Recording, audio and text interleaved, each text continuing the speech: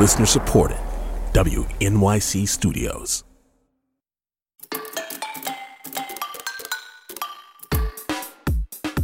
This is The Takeaway, and I'm Melissa Harris Perry. It's politics time, and I am nerding all the way out. Because Congress is back, and that means C-SPAN is on and popping. On Wednesday, the House Ways and Means Committee met for 7.5 hours to mark up the fiscal 2022 reconciliation bill. Okay, think of this as trying to balance your checkbook with 41 of your cousins. 41 of your very talkative cousins. 41 of your very talkative cousins with strongly held, utterly opposing perspectives. Or, as Arizona Republican David Schweiger put it, one of those moments you come to quite a realization as we listen to each other. The left and the right, we live in parallel universes that never actually seem to come close to touching each other. Okay, sure. I mean, the parties disagree. But these lengthy, somewhat unwieldy legislative sessions are comforting. I mean, this is the grinding, messy work of democracy. And unlike post-debate spin room talking points, these congressional conversations reveal meaningful, analytic difference between the members. Here's Gwen Moore, Democrat from Wisconsin. It is puzzling to me that we don't get it, that we don't understand that investments in people is where we increase our economic output. Here's Drew Ferguson, a Republican from Georgia. I think the majority is missing the boat on what this is about. This is about jobs. Ooh, wait, this is good stuff. I mean, the democratically elected leaders of the world's largest economy debating the core tenets of what contributes to economic growth. Hey, Jay, pass the popcorn. Because it got even better on Thursday when President Biden weighed in with his own understanding of how we build back better. Build back better. In a Thursday afternoon speech, he outlined the plan to raise taxes on the highest income earners in an effort to both strengthen the middle class and boost the economy. This is our moment to deal working people back into the economy. This is our moment to prove the American people that their government works for them, not just for the big corporations or those at the very top. And with a $1 trillion bipartisan infrastructure plan that the Senate passed last month and a $3.5 trillion spending package moving out of committee, Democrats just might have the chance to implement their vision for American prosperity, growth, and equity. I mean, that is, if they can meet the government funding deadline and win the looming debt ceiling battle. All right, let's see if we can generate a little C-SPAN level heat on this little radio program with Dave Weigel, who is a national reporter covering politics for the Washington Post. David, thanks for joining us. It's good to be here. Thank you. Brendan Buck is a Republican strategist at Seven Letter and a former aide to Republican speakers of the House, John Boehner and Paul Ryan. Brendan, welcome back to the show. Great to be with you. And Maya King, politics reporter at Politico. Maya, it's always great to have you here. Hi, Melissa. Thanks for having me. So let's start with you, Maya, and with President Biden's speech on what he calls the middle class. What exactly is his plan here? So this is largely seen as almost an extension of his pandemic response, essentially saying that his effort to get COVID under control is nearing its end, and now he's aiming to fix the economy, which is better off now than it was at the start of his presidency, but still it still faces some challenges, and the administration does in making sure that it's communicating that it understands that. And so essentially what he's aiming to do is expand the social safety net and pay for that by increasing taxes on the rich, those who are making over $400,000 a year, and also decrease those taxes on those who are making less than that. It's a larger part of this administration's economic agenda that they've kind of outlined from the first day of taking office, and also really a part of this larger effort to ensure equity across the economy and several different agencies. I guess the biggest question here is whether or not he'll actually be able to pass this, not just given Republican pushback, but also a fair amount of fighting within members of his party on the Hill, and making sure that all aspects of this bill and really what it would do are included.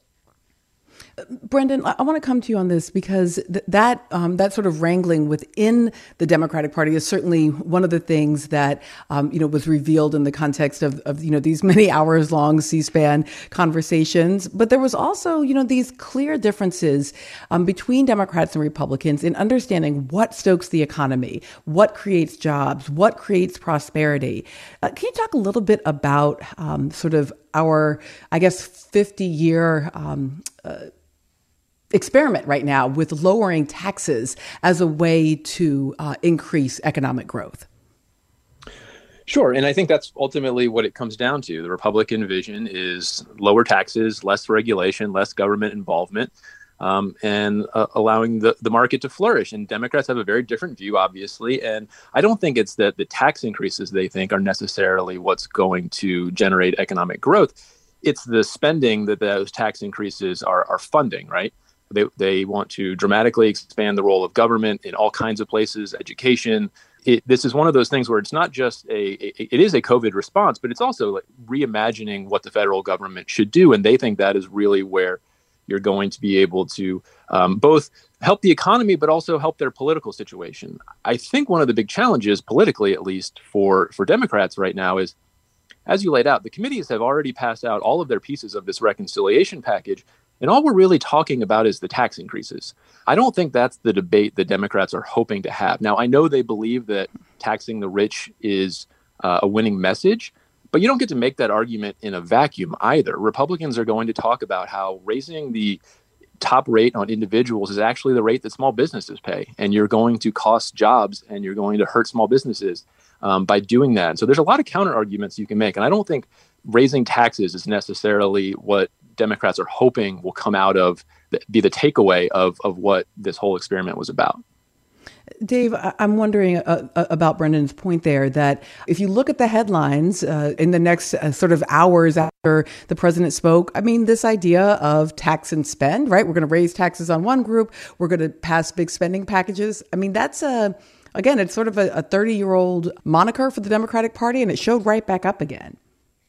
It is, and it is what they ran on in 2020. I mean, that's a lot of the tension in the party right now is between the left, which has been fairly go along to get along. I mean, you have statements from members of Congress like Alexandria Ocasio-Cortez criticizing the smaller scale of the bills, but not in opposition to the bills themselves.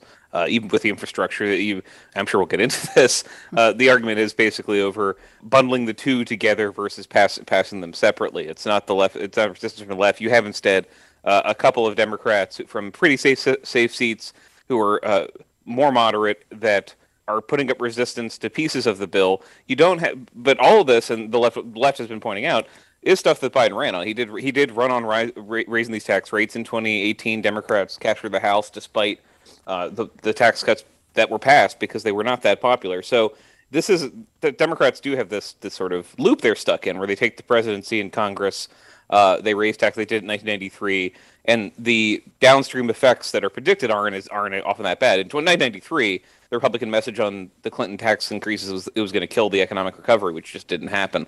But they are unpopular. They are very easy to attack, and you have within the party some moderates who are squeamish about paying for anything. All right, Maya, help us dig in a little bit, because I think it's one thing to look at those bottom lines or top lines, right? How big the bill is, but what is in it? What in that $3.5 trillion spending bill, those priorities, is this about holding steady all of those expansions that did happen during COVID, which in certain ways, as a political benefit, it is well said that once something is in place in DC, it's pretty hard to kind of take it out? Or are these brand new initiatives that would be occurring? Well, it's a little bit of both, but largely the former, an expansion of a number of things that we've started to see. And one thing that stands out to me is this expansion of tax credits for low-income families. One thing that the Biden administration has really touted, of course, is the child tax credit and just how much that's helped low-income families in this time during the pandemic.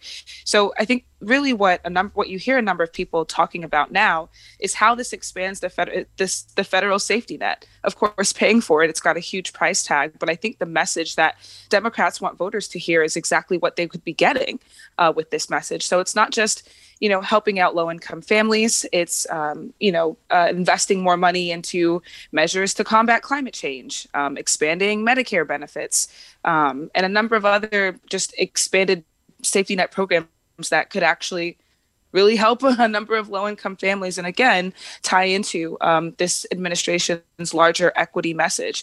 I'm thinking about this also through the lens of 2022 and how Democrats are going to take this onto the campaign trail, not just now, but in the future. I think this is the message that helps them communicate this to voters, not just what they're doing, but how important it is. Brendan, the child tax credit that Maya mentioned is wildly popular right now. And again, it's literally dollars coming directly into the bank accounts of most American households with children. And yet, as I listened to the debate was primarily about work requirement, right? And again, it sounded a little 1993 to me, but it was also a fair debate. It was a discussion about whether or not a work requirement should be associated with it. Does that seem like the kind of strategy that can actually cross party lines? Well, I do have to say a child tax credit is wildly popular, and it's a bipartisan idea. And Republicans expanded the child tax credit when they did tax reform, when we did tax reform, when I was there. Mm-hmm. So it is a popular program. And the work requirements is absolutely one of those fundamental areas where there is a difference of opinion on how government support should. And Republicans have long said that if you have too many supports, if you're too generous with government programs, there is going to be a disincentive for work. And we actually saw that in some of the data. I know the degree of it is disputed, but there is a lot of evidence that the very generous support in COVID bills have made it really hard for employers to find workers.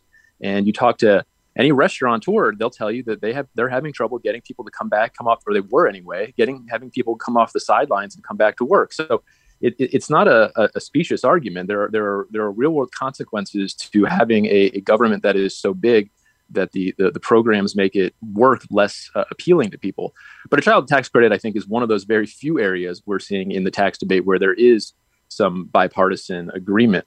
That's not where the rub is going to be. The rub is going to be on individual rates, how you tax corporations. One of the big things that I think even Democrats are going to have trouble coming to agreement on is what a corporate tax rate is. The rest of the world is lowering all of their rates, and we are now considering raising ours. And you've got people like Joe Manchin who think already that is, at least the rate that's being discussed is too high. And he's saying maybe as high as 25 is as high as he will go.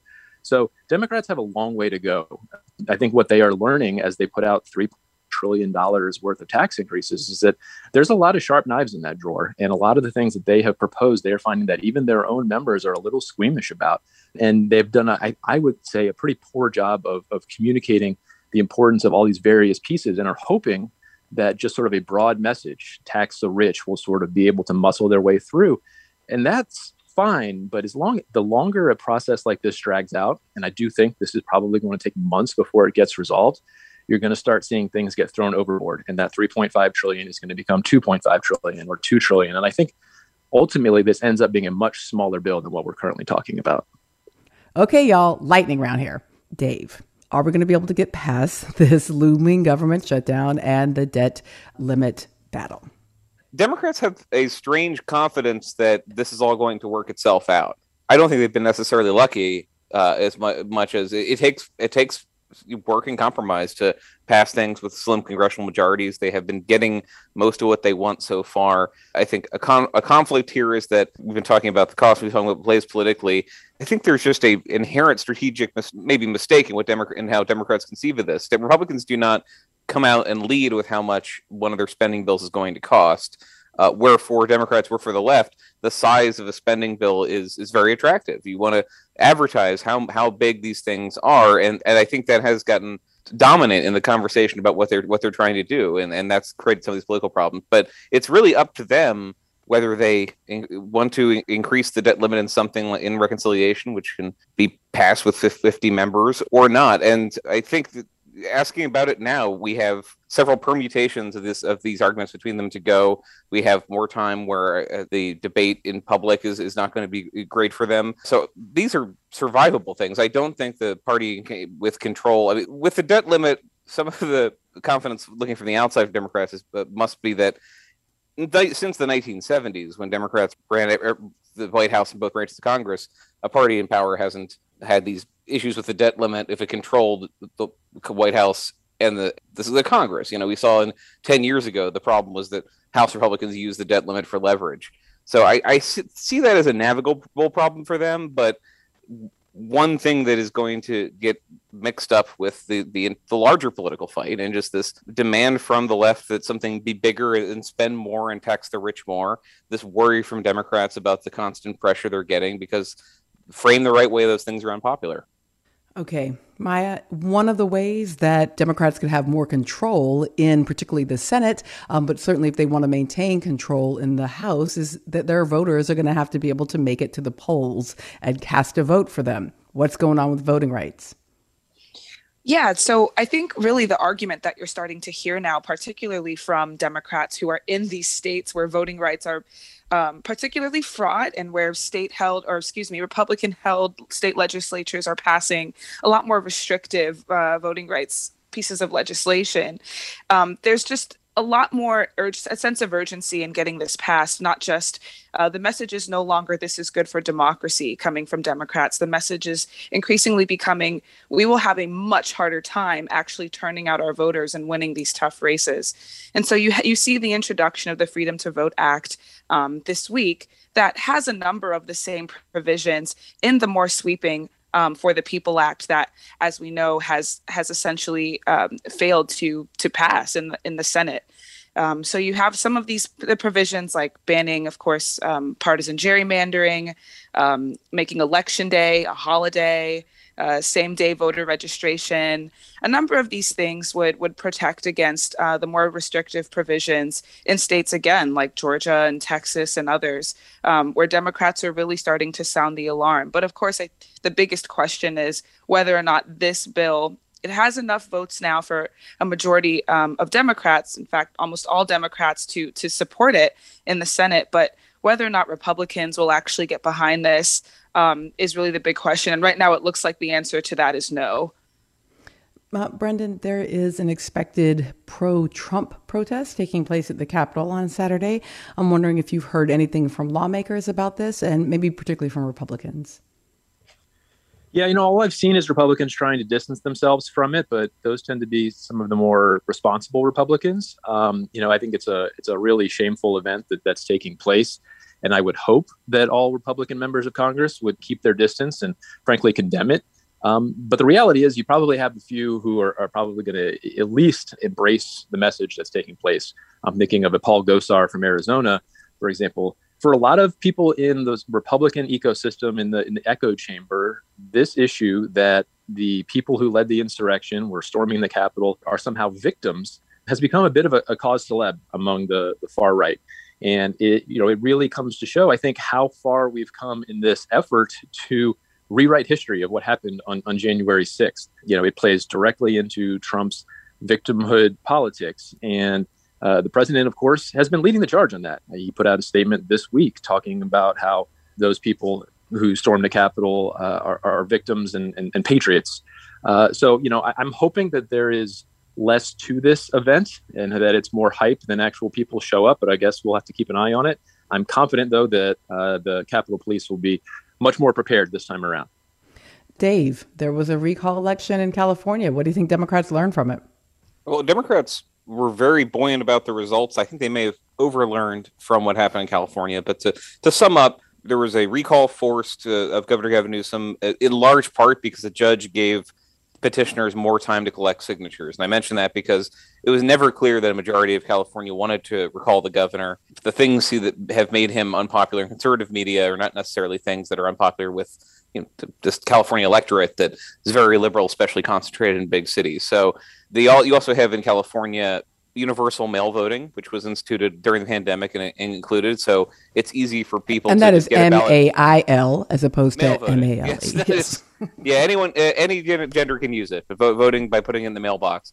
And so you had a situation where Democrats who may not have been super enthused to vote were just getting something in the mail. All they needed to do was take a minute and turn it around. So you had some advantages, but in how Democrats could turn their vote out and the votes they could get. I mean, it's a 2-to-1 Democratic state, but they did even a little bit better than expected. And what Democrats have decided to take from that is that Gavin Newsom instituted vaccine mandates for teachers and for healthcare workers. He ran on those in the final month. The momentum moved away from the recall, and he won. We've got literally almost 3 million votes left to count, but he won probably by at least 20 points. And so what the Democrats took from that is we're going to run on vaccine mandates in the rest of the country. Easy to say now. There are states where they're going to compete in 2022 where they're less popular, but in Virginia this year, New Jersey, they're going to run on that. Yeah, that rather than seeing it as a consensus issue, they see it as a winning issue. Gotcha. Maya King is a politics reporter at Politico. Dave Weigel is a national reporter covering politics for the Washington Post. And Brendan Buck is a Republican strategist at 7letter. Hope the three of you will all come back and maybe talk mommy, daddy, party, and maybe also your slightly off the rocker uncle party. We should talk about all of those. Thanks, Melissa. Thanks for having me, Melissa. Haiti is still struggling. At Radiolab, we love nothing more than nerding out about science, neuroscience, chemistry. But we do also like to get into other kinds of stories. Stories about policing or politics, country music, hockey, sex. Of bugs. Regardless of whether we're looking at science or not science, we bring a rigorous curiosity to get you the answers. And hopefully make you see the world anew. Radiolab, adventures on the edge of what we think we know. Wherever you get your podcasts. Recover a month after a major earthquake and storm killed more than 2,000 people. Hundreds are still missing. And even before the quake, Haiti was dealing with a profound political crisis after the president, Jovenel Moise, was assassinated in July. This week, that political struggle became even more complex. Port-au-Prince prosecutor Bedford Claude asked a Haitian judge to charge the current prime minister, Ariel Henry, with the assassination of Moise. Henry fired the prosecutor later the same day. For more, I'm joined by Jacqueline Charles, Caribbean correspondent for the Miami Herald. Welcome back to the show, Jacqueline. Thanks for having me. So can you walk us a bit through what happened this week with that chief prosecutor and his decision to ask a judge to charge the prime minister with the assassination? Yes, so the chief prosecutor asked a judge, the investigative judge, in the case involving the assassination of Haitian President Jovenel Moise, who was killed inside his private residence on the 7th of July. He asked this investigative judge to charge current Prime Minister Ariel Henry and to also bar him from leaving the country. The problem is that Bedford Claude was already fired when he made this request. He had been fired on Monday. At the same time, I've spoken to legal experts who say that even if Bedford Claude had not been fired, he was out of his jurisdiction. Legally, he had no rights to make this request. That once a probe, an investigation has been turned over to a judge similar to a grand jury in the United States, the prosecutor has to stand down. Any additional information or investigation that has to come from that investigative judge, who's also known as an instruction judge. And so Claude cannot mount a parallel investigation. At the same time, under Haitian law, he cannot ask for a minister to be barred from leaving the country or bring any sort of legal mandate or indictment against a minister without the authorization of a president. Currently, there is no president in Haiti. Ariel Henry was tapped by Jovenel Moise days before the president was assassinated. That triggered a power struggle. At the time, it involved the current foreign minister, Claude Joseph, who took over the reins as prime minister. Eventually, Henry was named on July 20th, 3 days before Jovenel Moise was buried. But I have to tell you that Ariel Henry is not the first and the only political personality that has been pulled into this assassination. Even Claude Joseph, the foreign minister, there were press reports out of the Colombian press, basically citing the Haitian investigation and sources who tried to say that he had something to do with the president's killing. I remember in July, he called a press conference in order to address those basically saying that they were lies. And We've also seen other personalities as well as prominent pastors who's also had arrest warrants issued with them because there was some alleged contact between them and any number of, some of these key suspects. What has this level of conflict and just sort of the roiling lack of clarity about what happened in the context of this assassination, what is that meaning politically for Haiti? Well, it carries, so many implications. The first, of course, is whether or not we're ever going to find out who truly were the masterminds behind the assassination of Haitian President Jovenel Moïse. 44 people are currently in custody. A judge now has the case. He's going to start probing further. But will we truly know who paid for this and why? Who fired that fatal shot? We know that there are 18 Colombians, on the site, as well as 2 Haitian Americans. There's a third Haitian American who's been implicated, a doctor. But all of them are saying, hey, I didn't do it. So when you see that this investigation is taking on a political bent, it really raises questions about, the integrity of the investigation itself and whether or not there truly is a desire to get down to the bottom of it. Then when you see this whole political disarray that's taking place in Haiti, it is sad because the reality is this is a country that is struggling to recover from a deadly 7.2 earthquake along its southern peninsula. I was there. There are towns that are almost completely destroyed. People are still sleeping in the streets. Over 60% of people in those regions do not have access to potable water. Yesterday, the head of the Pan American Health Organization acknowledged that there are still some communities that they have not been able to access, and that the humanitarian response itself, has been hampered by the ongoing saga with armed gangs blocking the road, the major road between the capital, Port-au-Prince, and the rest of the southern region, which is in desperate need of assistance. So you have that happening. And then if you were in Port-au-Prince, you have to deal with the huge issue of armed gangs and insecurity. And we have to remember, we also have a COVID epidemic. Pan American Health Organization yesterday says less than 1% of Haiti's 11.5 million citizens have actually been vaccinated. This is a country, thank God, it hasn't had the number of cases that we've seen elsewhere in the United States or even across the border in the Dominican Republic.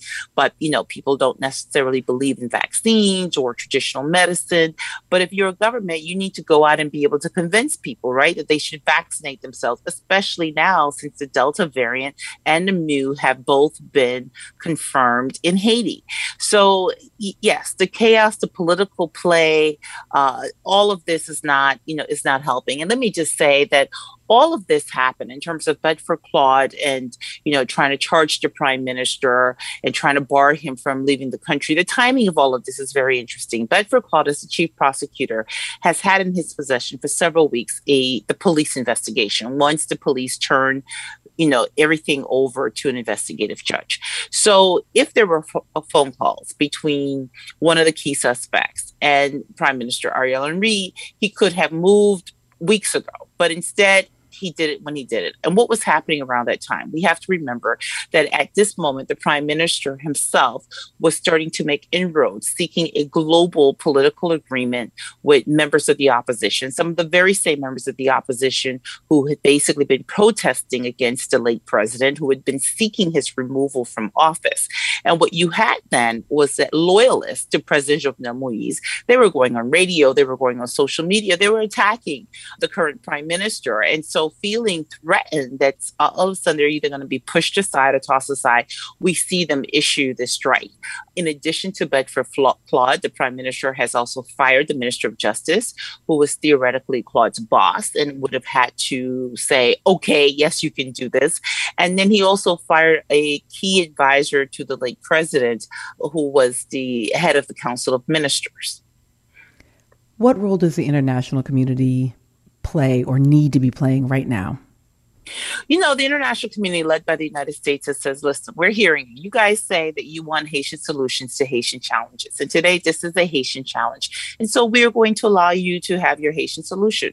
Because the reality is this, is that there is no formula. There's no constitutional answer for, a president is killed. There is no parliament. There are only 10 senators that are left. The head of the Supreme Court died from COVID weeks prior. All of the institutions that may have stepped in, they are basically non-existent. So there is no formula in the Haitian Constitution that says, here's what needs to happen. Here are the next steps. So, the international community basically is saying, listen, this country needs to have some semblance of stability. It needs to be working towards elections. There is an acknowledgement on the Biden administration that Haiti could not go to election this year, despite the fact that they were pushing this, as well as the Trump administration. I mean, there is a serious security issue with armed gangs. I mean, there are people in their homes who cannot leave. There were 16,000 plus individuals who were forcefully displaced from their home starting in June because of armed gang clashes. There is, Doctors Without Borders, which works in war-torn countries, was forced to shut down their hospital in one of these communities because of armed gangs. So so when you say elections, how are people going to go vote? So there's a recognition on the part of the international community for that. But in order for you to start to tackle that, as well as the other challenges, the humanitarian crisis, the economic, the social crisis, you basically need people to play nice. Jacqueline Charles is the Caribbean correspondent for the Miami Herald, and I feel like we need another hour to even start to scratch the surface of the level of complexity. Please tell me you'll come back and talk Haiti with us again very soon. Definitely, I will. Thank you for having me. Thank you for joining us today. It's The Takeaway. I'm Melissa Harris Perry, and for the rest of the hour, we're going to talk about and with Black Republicans. Now, we want to get past the simple headlines and the noisy nonsense and really contend with the complicated position of being both Black and Republican. We start by talking with Leah Wright Rigueur, historian and author of the book, The Loneliness of the Black Republican. In her book, Leah writes about how Black Republicans are often disparaged as racially inauthentic or traitorous. And we asked her to reflect on the reasons why, both fair and unfair.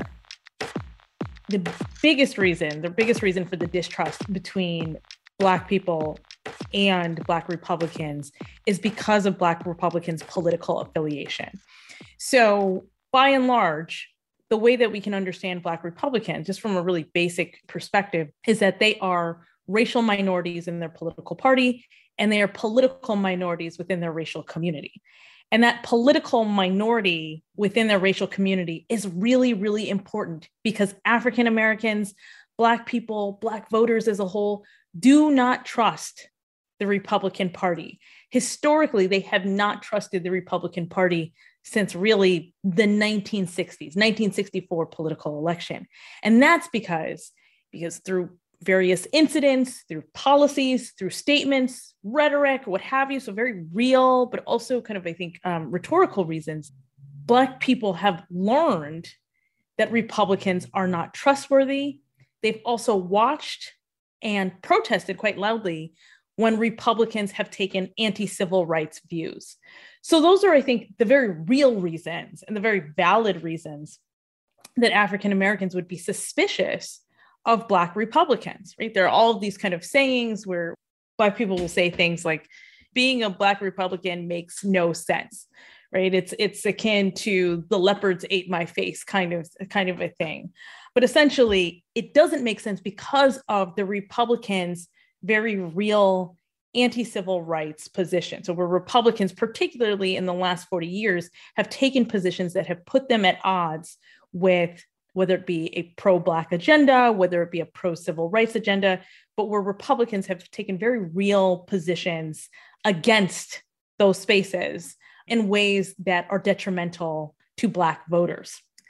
Now, I think some of the way that this might be unfair, some of the unfair rationale is that amongst Black people, amongst Black political participants, right, we know that Black people have extremely nuanced, extremely diverse, extremely kind of wide variable views. They run the gamut of the political and ideological spectrum. And so I think when we then look at Black Republicans and we say, well, that doesn't make any sense for them to politically affiliate with the Republican Party, that's actually, I think, an unfair position, because we know that ideologically there are Black people that hold positions that line up almost perfectly with what we would consider either conservatism or the conservatism that is espoused by the Republican Party, past and present. So the very thing, right, the association with the institution of the Republican Party is what makes people suspicious of Black Republicans, rightfully so. But at the same time, we know that there are a lot of Black people within the community that hold these very same positions, although they don't publicly affiliate with the institution of the GOP. We asked Leah whether Black Republicans tend to see themselves as loyal partisans or as outsiders within, seeking to challenge the party establishment. It's a little bit more complicated than a binary would make it seem. That in fact, you can find Black Republicans who are deeply ideological across all of the boundaries of the contemporary Republican Party. So anti-communist, anti-abortion rights, or some of them will say pro-life, deeply religious, pro-capitalist sentiment, right? So we find all of these check marks that line up with the contemporary Republican Party in some respects. And that's what I would call an ideological or dogmatic Black Republican.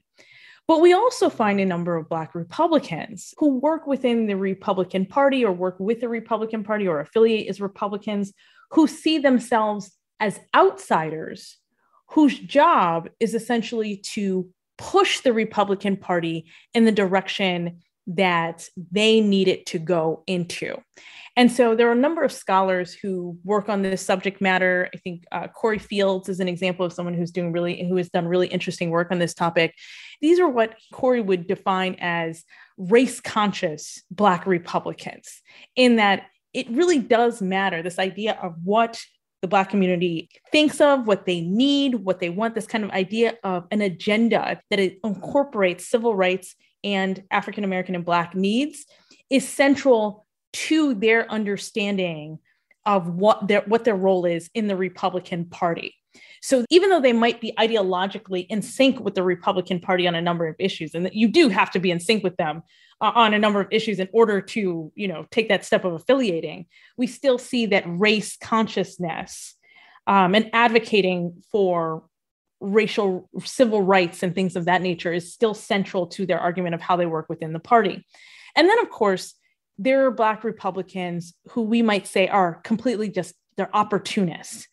The kind of, I think, what you might call the shine that you get by affiliating with the Republican Party, the race, right, to achieve that shine is much shorter than the race to achieve preeminence or prominence within the Democratic Party. And that's just simply a numbers issue.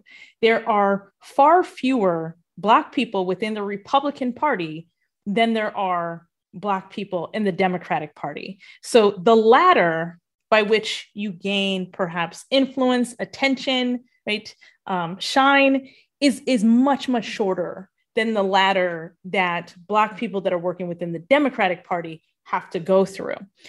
And so for some people, I think this kind of opportunism certainly has different dimensions. I think we can turn on the news, you can turn on cultural elements of television, and we can see that there. But then the thing that I want to point out here too, though, is that one of the reasons that it's very difficult to see kind of this nuanced or complicated view of of Black Republicans or Black people in the Republican Party right now is that the party doesn't reward dissent. It doesn't reward criticism. So Black Republicans that critique the Republican Party, particularly now, but historically, this has always been true, will never get the same kind of platform, right, as Black Republicans that stand firm with whatever the party standard bearer says.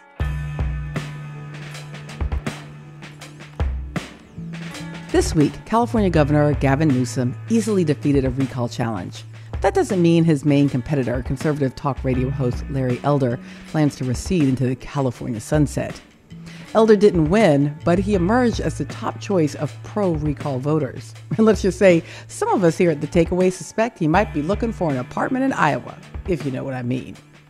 Now, Elder is a member of a small group, a group often maligned and misunderstood, a group with some pretty outrageous characters taking up a lot of public space. No, not conservative talk radio hosts, contemporary Black Republicans. Let's start with a little history. After the end of the Civil War, virtually all Black men identified with the Republican Party. This was the party of Lincoln and of Reconstruction. And when 19th century Black men cast their first ballots and held their first offices in this country, it was in a Republican Party that had defeated Dixie. Now, had Black Southerners wanted to be Democrats, they would have found it impossible because they were banned from participating in the party. So this is the legacy that former Secretary of State Condoleezza Rice points to when she talks about growing up in Alabama in a Black Republican household. Here she is talking with MSNBC's Al Sharpton back in 2013. Then my father, big, tall, dark-skinned man, rather imposing. The poll tester said to him, pointing to a jar about this high, "How many beans are in this jar?" Now, when my dad couldn't answer, of course, he failed the poll test. So he was very despondent about this, was around his church. This elder of his, a man who named Frank Hunter, said, "Reverend, don't you worry about it. I'm going to tell you how you get registered to vote." He said, "We're going to go back down there." He said, "Now, there's a clerk down there, and she's actually a Republican.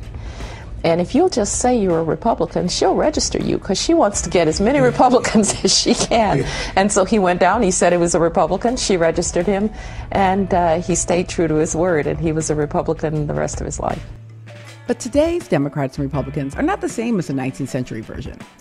Beginning with FDR's New Deal in the 1930s, Black people in the urban centers of the Northeast and Midwest began to move into the Democratic column.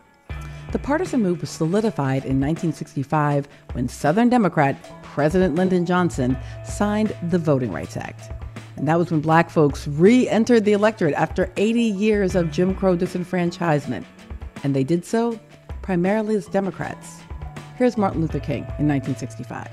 I congratulated the president for the passage of the new voting bill, knowing that he had worked so passionately and unrelentingly for this bill, and made it very clear to him that this would be a great step forward in removing all of the remaining obstacles to the right to vote. Still, Black people are not a monolith. In most presidential elections for the past 50 years, the Republican candidate has earned between 8 and 12% of the African American vote. The first Black Secretary of State was Republican Colin Powell. The second was Republican Condi Rice. The first Black Lieutenant Governor of Maryland was Republican Michael Steele. First Black U.S. Senator of South Carolina is Republican Tim Scott. And the first Black person to represent Utah in the House of Representatives was Republican Mia Love. Love them or hate them, Black Republicans are part of this story of America. And here with more are Joe Watkins, host of State of Independence and former aide to President George H.W. Bush. Welcome, Joe. Hey, how are you, Melissa? I'm great. And also Ron Christie, former special assistant to President George W. Bush and a Republican strategist. Welcome, Ron. Always a pleasure, Melissa. So, Joe, are you feeling like a museum object? I just did a whole lot of analysis of a category to which you belong, being a Black Republican. I'm so old, Melissa, that I actually joined the Republican Party because of what they were doing in the 1940s and 50s for civil rights. And all those Republican senators were the people that supported Lyndon Johnson to get the Civil Rights Act approved in 1964, and then in voting rights in 65, and fair housing after that. And that's kind of what prompted me to join the Republican Party in the 1970s as a young person. Was that history. But all Republicans are not the same, of course, we know that, just as all Democrats aren't the same.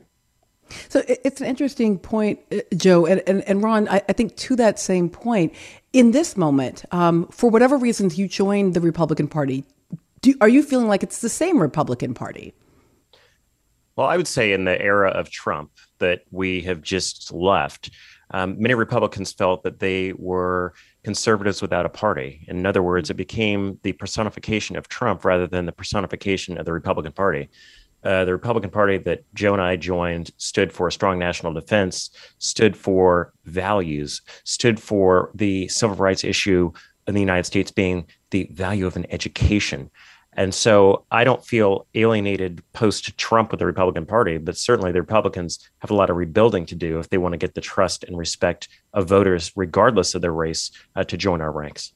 So Ron, let me just push on that a little bit. Given that Larry Elder, was sort of the standard bearer in the California moment in this recall, are we in the post-Trump era yet, or still like the residual Trump era? I think the residual Trump era. And one thing, Melissa, your viewers, your listeners have to understand is that the question was, shall the governor be recalled? Yes or no? If yes, then who should the candidate be? And much in the media has been out there saying, oh, well, it's Larry Elder against Governor Newsom. No, it's shall the governor be recalled? And it just so happens that Larry Elder was the one who had the most by way of percentage of votes behind him. But this isn't a Larry Elder representing all Black Republicans. This is Larry Elder trying to unseat a unpopular governor in my beloved home state.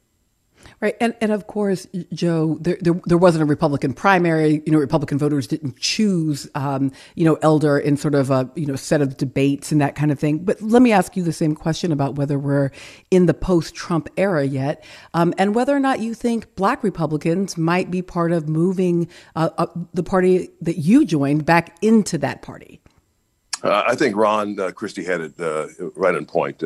It's still residual, I would say, and I think it's yet unseen as to what we'll do going forward, what Black Republicans will do, how they'll vote, how many Blacks will be elected to House seats or U.S. Senate seats or governor seats in the coming cycle. Ron, I want to come to you on sort of what happened with Clarence Thomas after his speech on Thursday, and it was reported on, because it's fascinating to me to see not only a critique ideologically, which I think is fair. One can have those disagreements, but also a racial critique, a critique that he does not represent Black people and is basically traitorous or inauthentic.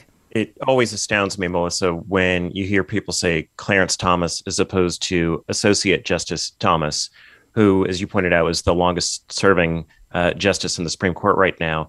He doesn't represent a race. He represents an ideology and a return to contextualism.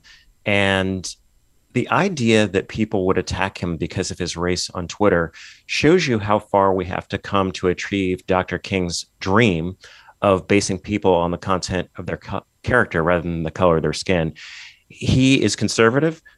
Joe and I, my friend, are conservative, but we look at what the Constitution says based, on the law and facts rather than how one should vote based on the color of their skin.